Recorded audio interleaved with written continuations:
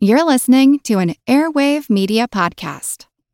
Mom deserves the best, and there's no better place to shop for Mother's Day than Whole Foods Market. They're your destination for unbeatable savings, from premium gifts to show-stopping flowers and irresistible desserts. Start by saving 33% with Prime on all body care and candles. Then get a 15-stem bunch of tulips for just $9.99 each with Prime. Round out Mom's menu with festive rosé, irresistible berry chantilly cake, and more special treats. Come celebrate Mother's Day at Whole Foods Market. Welcome to From Beneath the Hollywood Sign. If you love old movies, Hollywood history, or the golden age of filmmaking, you've come to the right place. This is the podcast that talks about amazing stories of Tinseltown from another era and fascinating conversations with writer-producer Steve Cubine and actress-writer Nan McNamara. So, Steve, did Ava Gardner and Howard Hughes have a good relationship? Well, they did until he dislocated her jaw. What? Well, don't worry. She hit him back with an ashtray. From Beneath the Hollywood Sign is the gin joint for you.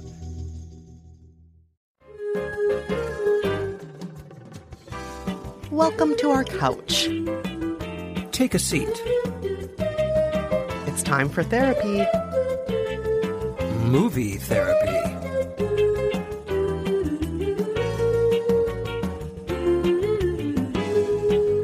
Hey, movie therapy listeners. It is me once again, Kristen Meinzer, your intrepid host, with another bonus episode just for you. What you're about to hear is an appearance Rafer and I made on the Sporkful podcast with our friend Dan Pashman. For those of you unfamiliar with the Sporkful, it is a great exploration of what it means to be human as explored through food. And full disclosure, I was the show's producer a million years back in its early days.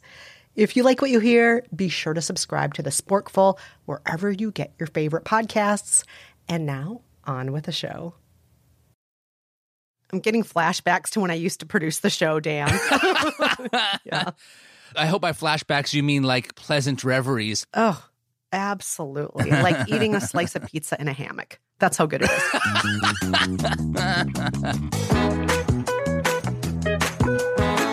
This is the Sporkful. It's not for foodies, it's for eaters. I'm Dan Pashman. Each week on our show, we obsess about food to learn more about people, and it is summertime. Movie theaters are open. We are hitting up those summer blockbusters in those very powerfully air-conditioned theaters. Or sometimes, like my family, spend a day at the beach, come back in the late afternoon, flop on the couch, throw on a movie. Today, we are talking food movies. And here to join me are Kristen Meinzer and Rafer Guzman. They co-host the podcast Movie Therapy. Hey, Kristen and Rafer. Hey, Dan. So excited to be here. Hey, Dan. Rafer, you're a film critic for Newsday. Give folks the one-sentence explanation of Movie Therapy, your and Kristen's podcast. You write in with a life problem of varying degrees of magnitude. We will offer you a little advice as two unlicensed, not professional therapists, and then we will do what we do well, which is prescribe you a movie or a TV show that might help you get through whatever problem it is you're having. All right, well, later in this episode, we're going to do movie therapy Sporkful style. We'll take a couple calls, and you two will prescribe food-related movies to people. And I'll comment from the peanut gallery. It's going to be a lot of fun. Now, longtime listeners will recognize your name, Kristen, because you produced the Sporkful extremely well back in the ancient year of 2014. Oh, gosh, that's a million lifetimes ago. Wow. I know. Now you sit atop a media empire. So not only do you host Movie Therapy, but also, along with our friend Jolenta Greenberg, you host the excellent podcast By the Book. Each episode, you pick one self-help book and follow every rule in it and then see what happens. Then the two of you also co-wrote a book based off of By the Book, which was called How to Be Fine, What We Learned from Living by the Rules of 50 Self-Help Books. Of all the different self-help books that you have followed working on this show and book, Kristen, what was the best and worst food-related self-help book? The worst book, I'm sorry to all the Jamie Oliver fans, but 5 Ingredients is a terrible, terrible book. He at one point, his fried rice that I made, you don't use day-old rice, you boil the rice and then you put jelly in it. It was so jelly? bad. Like jelly. the thing that you eat with peanut butter? Yes. Oof. I know your face is like, what? And then you squash soft tofu onto it and top it with scallions. It was terrible. Oh. I know your face is saying it all. It was just terrible. What about the best? I loved Phyllis Diller's Housekeeping Hints. And it's kind of a farcical book about how to turn the tables in your household so that you don't have to do all the work anymore.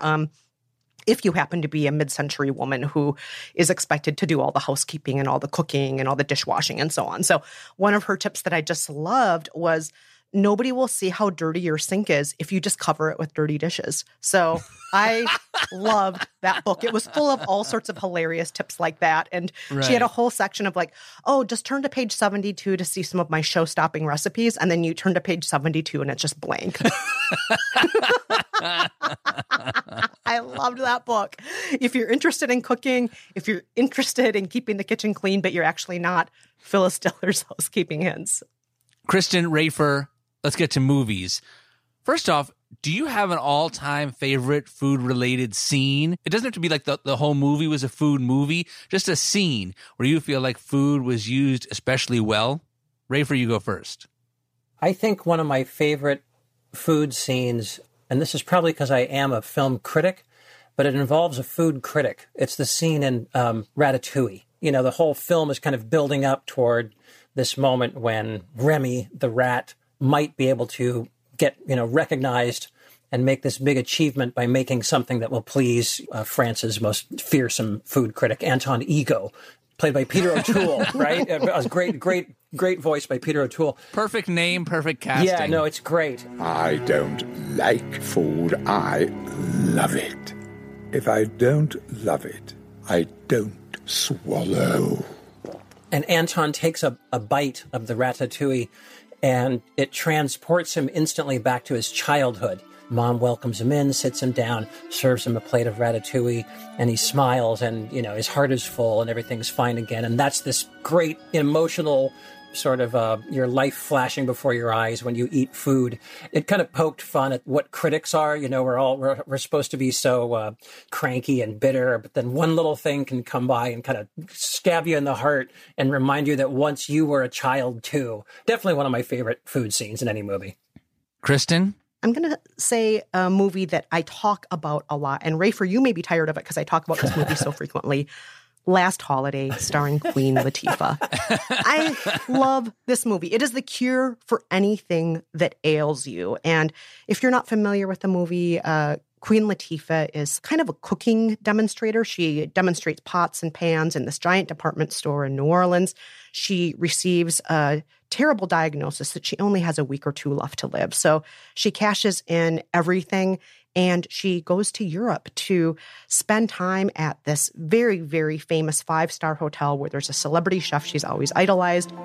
Chef Didier. She's going to eat all of his food, and she does it unapologetically. We have risotto barolo with truffles, roast quail with brioche stuffing, and a braised lamb shank with blood orange relish. Blood orange relish. Well, I guess I better try them all tonight then. And it's a truly delicious scene where those who are judging her eventually give in and want to eat side by side with her. I'm embarrassed to say I haven't seen Ratatouille. Oh, wow. And I haven't seen Last Holiday either, but now you've made me want to see both of those movies. Oh, they're both fantastic. Janie and I recently rewatched a movie. You may have heard of it, The Godfather. It's a good one. Check it out, people. Never heard of it. Yeah. Obviously, I'd seen it before, but not in a while. The most amazing thing about seeing it was realizing that every single scene in that movie is famous. Right. Yes. The scene where Michael Corleone goes into the Italian restaurant to shoot the two guys. One of them is the guy from the other mob family, and the other one is the police captain, who's kind of a dummy. Yeah. Who's supposed to be there for security. And the two mob guys are having this intense kind of negotiation face-off, and periodically they cut to the police captain, and he says almost nothing in the scene. But one of the ways that they illustrate that he's kind of aloof and unaware of the threat that Michael Corleone poses to them in this moment is that he's eating. Uh-huh. He's shoveling food in his face, and every time he goes to talk, he's got like spaghetti pouring out of his mouth. He looks like a mess, and it's clear that he's not on guard. So you're like, man, this guy's not ready for when Michael comes back with the gun. And sure enough, he wasn't ready. that was a use of food that I really liked because I felt like it didn't play into the typical stereotypes of it brought us all together and gave us happy memories. It was just like, but it communicates something very important about that scene. And the very famous other quote, leave the gun, take the cannoli, of course. Right. Great food quote. My God. Classic. Absolutely. What do you each think about characters eating during scenes? When is it good? When is it not good? One of my pet peeves is the beautiful woman. She essentially is a supermodel. She's either Cameron Diaz or Sandra Bullock, and she's so beautiful. But guess what? She's clumsy and she eats too much. She's just like one of the guys. She loves sports and she loves eating, but she still weighs only 110 pounds. Check her out. Oh, that is one of my biggest movie food pet peeves. It's like some sort of male fantasy. I want a girl who looks like this, but she has to also be able to eat 10,000 calories a day while we watch football. Right. That's a good answer. Rafer? Characters eating in movies was ruined for me a long time ago when I interviewed this child actor, a kid named Brian D'Addario. And he was talking about being in this movie with Chris Pine and Elizabeth Banks. I think it was called People Like Us. And it was one of his first films. And there was an eating scene. They were all sitting around. They were eating something like shrimp or lobster or something. They had to do, obviously, several takes. They spent the whole day doing takes. And at a certain point in the day, the kid began to feel really sick because he'd eaten like a few pounds of lobster. And Chris Pine and Elizabeth Banks apparently said to him, you're supposed to spit it out. You spit it out into a napkin and then you put it in a bucket next to you, which is what we're doing. And so the poor kid had to stop. And because he literally just couldn't stuff any more lobster in his face. Oh my And now God. when I see actors eating on screen, you never see them swallow. And I just think of them spitting it out into a napkin and putting it in a bucket next to them somewhere. And now I can't watch anyone eat anything in a film almost at all. It's like it's been totally ruined for me. I can't, the spell has been broken for me. Maybe I've broken it for everybody else. I'm sorry, but I had to share that. One time I was shooting a segment for this food TV show and it was like I was supposed to be eating these chicken nuggets. But the food stylist people, I guess there was a rush and they didn't have time to cook them through. Whoa. So they bring them to the set and they're like, don't swallow these.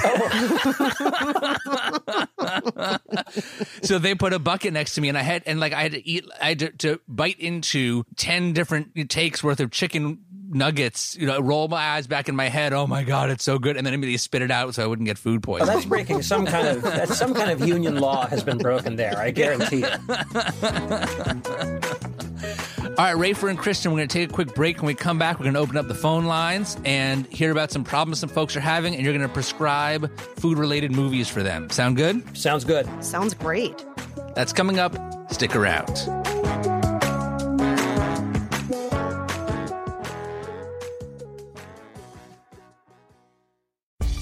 You can spend less time staying in the know about all things gaming and get more time to actually play the games you love with the IGN Daily Update podcast. All you need is a few minutes to hear the latest from IGN on the world of video games, movies, and television with news, previews, and reviews. You'll hear everything from Comic-Con coverage to the huge Diablo 4 launch. So listen and subscribe to the IGN Daily Update wherever you get your podcasts. That's the IGN Daily Update, wherever you get your podcasts. Hey, Matt, did you know that wombats poop cubes?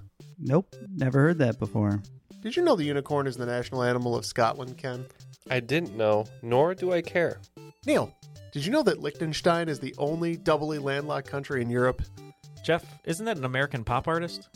Well, actually, it's both. If you want to learn things like that and more, join us each week on Triviality, a pub trivia-style game show podcast where a lack of seriousness meets a little bit of knowledge. Listen in each week to answer general knowledge trivia alongside exciting guests from around the world. And we're here too. Join us every Tuesday for new hour-long episodes of Triviality, plus tons of extra themed content on everything from The Office and Lord of the Rings to science and geography. And sometimes we even do sports. Find us on all your preferred podcast apps and take part in the fun of playing bar trivia without the need to wear pants. Real mature, Jeff.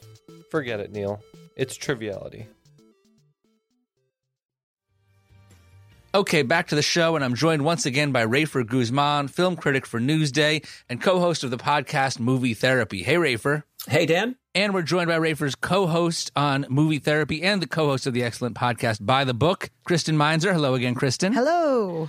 All right, we're going to go to the phone lines. Now, as you do on Movie Therapy, we're going to have people call in with their life issues, and you will prescribe movies that will help solve their problems. All right, let's do it. Hi, who's this? Hi, this is Katrina Kirk, and I'm calling from Denmark. You're welcome. Say hi to Rafer and Kristen. Hi, Rafer, and hi, Kristen. Hi, Katrina. My favorite podcast host. Hi, Katrina. Gosh, thank you.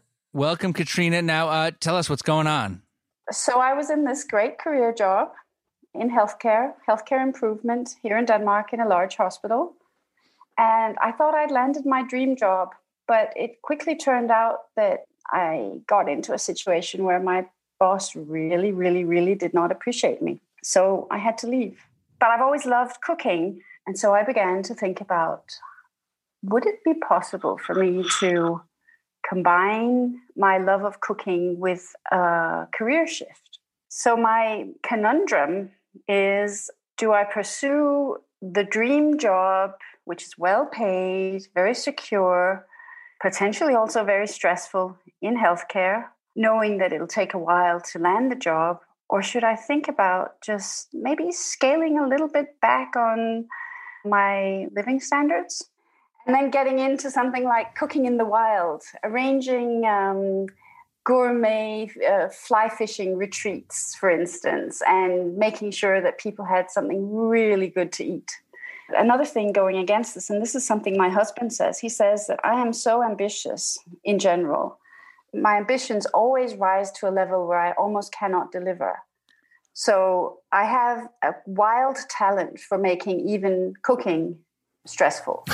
So maybe the stress thing is not part of the equation after all.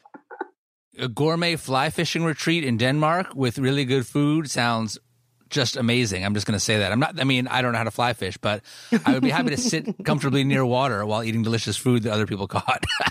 Me too. Yeah, and I want to wear those, what are they, chest-high overalls made out of rubber? The hip waders. Yes. Yeah, I would love to wear those. And I think those flies are so pretty, too. Have you seen those flies they use for fly fishing? They're beautiful, yeah. They're just gorgeous. Yeah, all of that sounds really fun. Do you have any fear whatsoever that you would lose your love of cooking if you turned it into your job instead of your hobby? Wow, what a great question. Yeah, I think there's a certain risk to that. I love that I can just be flirtatious in the kitchen, you know, that it's not an obligation. Yeah, I can tell you, Katrina and Kristen, that before I started the Sporkful, I had that exact fear for me, for food. Like, if food becomes my career, will I not love it as much? And I can tell you that from my personal experience, the opposite has happened. The more I've learned about food and the more different types of food that I have been exposed to through my work, like, the more I love it, the more I'm eager to try and to learn more. That being said, I'm not a chef. I'm not the one cooking the food all day long. So, you know, it's different. Most chefs I talk to want nothing more than to have somebody else cook them dinner. All right. So we've heard Katrina's situation. Rafer and Kristen, what do you prescribe?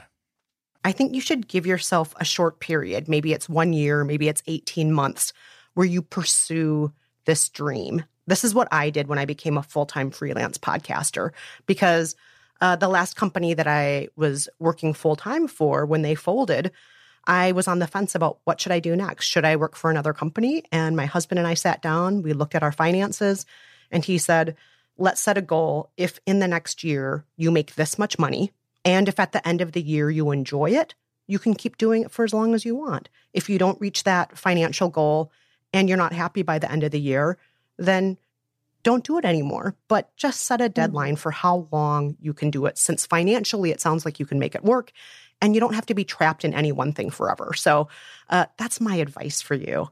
But as far as my prescription, I'm going to prescribe a movie that perhaps you've already seen because you are a food person, and that is Julie and Julia. Do you know Julie and Julia, Katrina? Oh, yes. That is a lovely movie. It is. Yes. And here's why I'm prescribing it to you. For anyone who doesn't already know, Julie and Julia is a movie that goes back and forth between two storylines. We have a young woman named Julie who lives in New York City, who has a dead-end job in an office. She can't stand her job at all. And the only way that she is able to keep her soul alive is by coming home every day and cooking a recipe from Mastering the Art of French Cooking by Julia Child. And she sets out to cook a different recipe every day for an entire year from the book until the book is completed. Yesterday was Tuesday, August 13th, 2002. Day 1. 364 days to go. I cooked artichokes with hollandaise sauce, which is melted butter that's been whipped into a frenzy with egg yolks until it's died and gone to heaven. Meanwhile, we also go back in time in the movie and see Julia Child's rise to becoming the greatest celebrity chef of all time. What should I do, you think? About what? I don't really want to go back into government work. Mm-hmm. But shouldn't I find something to do? What is it that you really like to do? Eat. Julia Child had never even picked up a knife or walked into a kitchen until she was nearly 40. She was a spy. She had a lot of other careers before she was a chef. And we get to see her journey in starting a new life in France and trying her best and sometimes failing, making great things, making not so great things, and also writing a cookbook. And so we get to see two women at a crossroads starting a new life and see their motivations, see whether or not the risk makes their lives better or makes their lives worse. And I hope, Katrina, when you watch Julie and Julia next, I do hope you give it another chance, that maybe you'll see yourself in one of these two characters, and maybe you'll see, I'm a lot like Julie, and you know what? I am going to do this thing. Or I'm more like Julia Child, and that's why I want to do this thing. So that's why I'm prescribing it. It gives you more than one option of what your life could look like and what two totally different kinds of women do when they're at a crossroads. That's definitely going to be a rewatch. Absolutely. Oh, Thanks. Good. All right, Rafer? Well, I'm going to go a little further back in time, back to 1996. It's a movie called Big Night with Stanley Tucci. He's one of two brothers who own an Italian restaurant on the Jersey Shore in 1950-something. It's a restaurant called Paradise. The two brothers are at a crossroads because the restaurant is not making enough money, and they may have to shut it down. Your payments over the past 2 years have hardly been consistent. Yes, I know. If we don't receive your payment by the end of the month, we will foreclose. Their goal is basically to see if they could get Louis Prima, a name that you may or may not be familiar with, but Louis Prima, the great singer. What if they could get Louis Prima to show up and play a show at the restaurant? Maybe that would save them and bring in all this money. And so they pin all their hopes on this one big night. It's a good movie at showing the ups and downs of doing something that you love. They love this restaurant, but there are also some hard facts, some hard realities about running this thing and making this thing and devoting their life to it. All right, Katrina. Well, those are your recommendations. Best of luck with your decision and with enjoying those two movies. Thanks. All right, Rafer and Kristen, you ready to take another call? We're ready. So ready. Hi, who's this? Hi, this is Rachel. I'm in Cape Cod, Massachusetts. All right, Rachel, say hi to Rafer and Kristen. Hi, Rafer and Kristen. Hi, Rachel. We're so excited to talk with you. So, Rachel, tell us what's going on. How can we help you? Well, so my family started a family movie night in the winter, just as a thing to do during COVID. And every Friday we get takeout and we watch a movie. And our kids are teenagers, so this was kind of a way for us to show our kids like some movies that we really like, that we quote all the time, that they've just never seen. And the one that all of three of them loved more than any other movie was Chef, the movie by Jon Favreau. And we're looking for something like that, but my daughter specifically wants something with a female lead. So what are some of the other movies that you guys have watched that have not flown so well? Well, I'm really sorry to say that the first movie we watched in January was one that I heard about from your podcast. Oh, no. Oh, no. I loved it. Hunt for the Wilder People, which I thought was fantastic. Oh, man. My heart is breaking. Mine too. I know. I don't understand it. Interesting. I had never seen it. I think the boys loved it, but my daughter, she gave it a 7, which for her is a very low. Maybe there wasn't enough food in it for them. Yeah, right. Maybe, right. Maybe the real answer here is the kids need movies with food, right? Possibly. So, Rachel, can I just ask, how old are your kids? So they're 13 and 16 right now. And so you're looking for movies that are food related that you can all enjoy. Yeah. And I specifically really want a movie where the people actually eat. Because I hate it when there's food in a movie and the people don't eat it. Right. That's like a pet peeve of mine. We were just talking about that.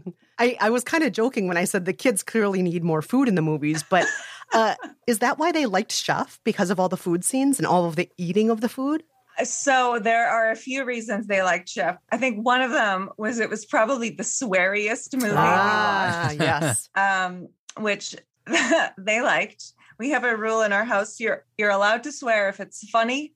You're not allowed to swear out of anger. Oh. Right? Oh, I like That's that a good rule. rule. So thank you. I came up with it myself. So I think they just loved the music as well. And I mean, it is such a great story, right? About the family relationship.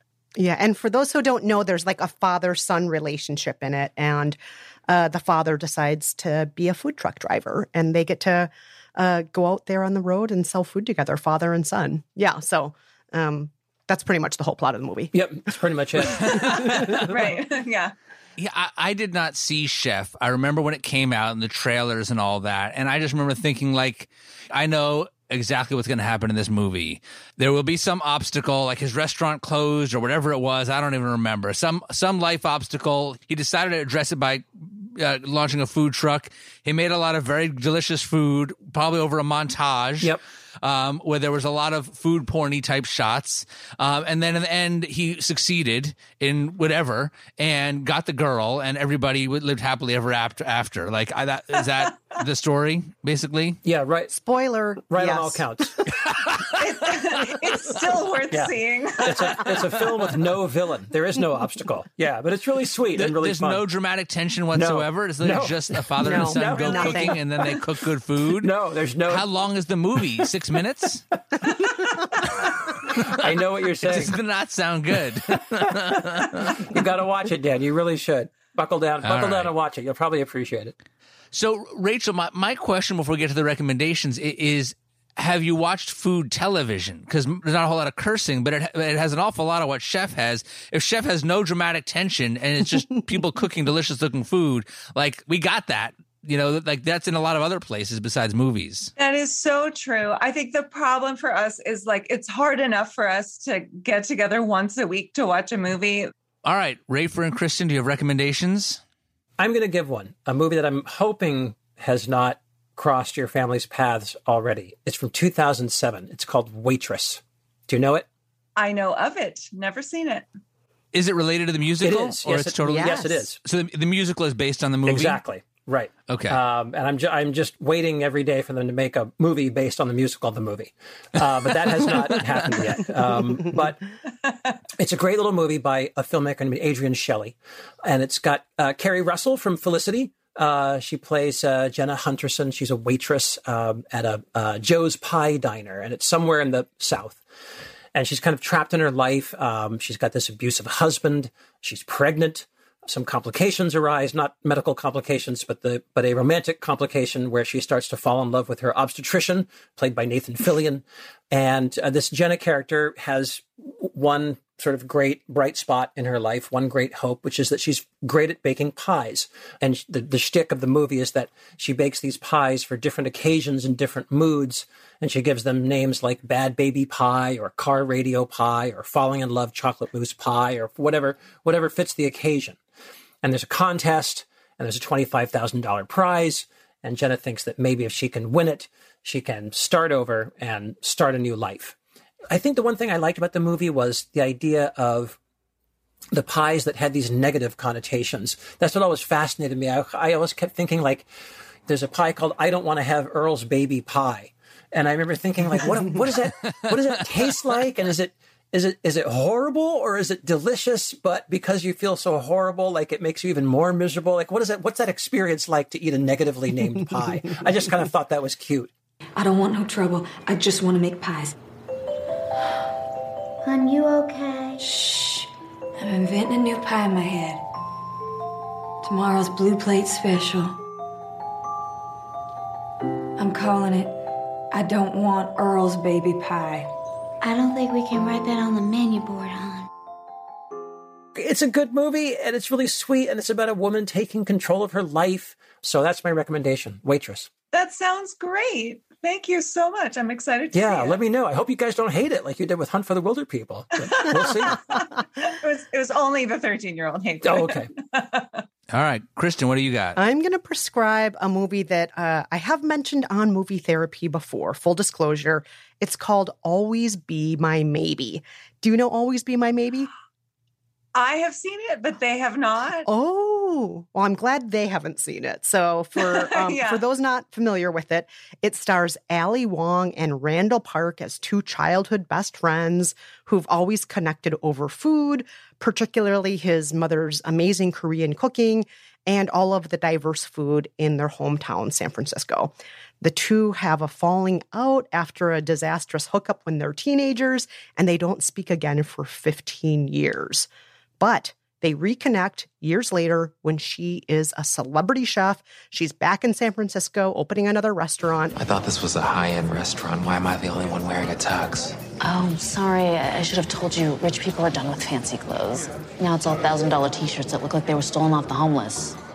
Over the course of a lot of food and some romantic competition, including the great Keanu Reeves, who shows up in one of the funniest roles he's ever been in, we see possibly that there's still a chance that these two could end up together. Nice. That, it never occurred to me to show that movie to my kids. Oh, well, is it too naughty? I think I could.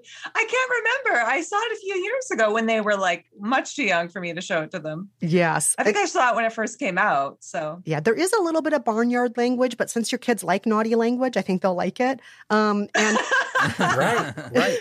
Yeah, so I think they'll like it. It's mostly wholesome. There's lots of great food scenes in it, and they actually eat the food. They actually talk with the people who cook the food. And without spoiling things, I will say that the ultimate tear-jerking moment in the movie comes through food. Okay, I don't even remember that, so I'm very excited to see it again. Oh, good. It's good. a classic. I'm glad to hear it. All right. Well, Rachel, good luck. Enjoy those movies. Hope you and the entire family like them. Thank you so much for your recommendations. Thank you so much, Rachel. Bye. Bye-bye.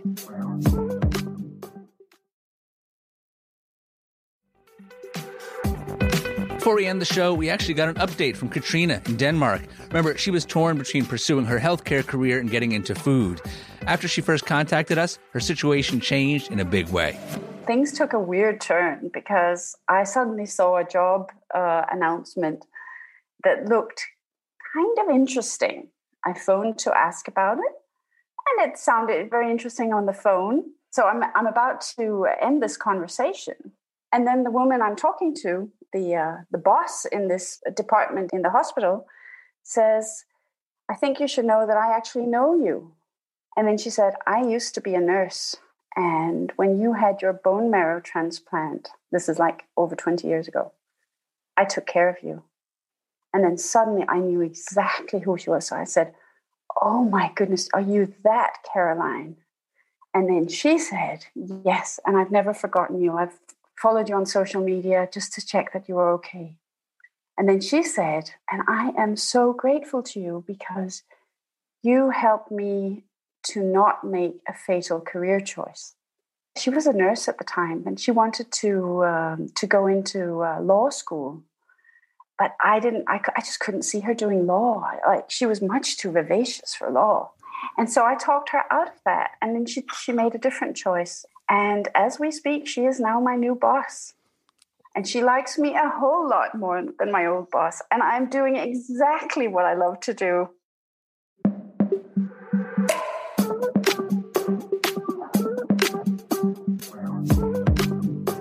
All right, Rafer Guzman, film critic at Newsday, Kristen Meinzer, co-host of By the Book podcast, and many, many other excellent podcasts, and author of books. And together you are the co-host of Movie Therapy, where you offer advice and movie recommendations just as you have here so well. If folks like this episode, you got to check out Movie Therapy. Thanks so much, you guys. It was great to hang out. Thanks, Dan. This show is produced by me, along with senior producer Emma Morgenstern and producer Andres O'Hara. Our editor is Tracy Samuelson. The show is mixed by Jared O'Connell. Music help from Black Label Music. The Sporkful is a production of Stitcher. Our executive producers are Peter Clowney and Daisy Rosario. Until next time, I'm Dan Pashman. And I'm Harris Corlew in Miami, Florida, reminding you to eat more, eat better, and eat more better.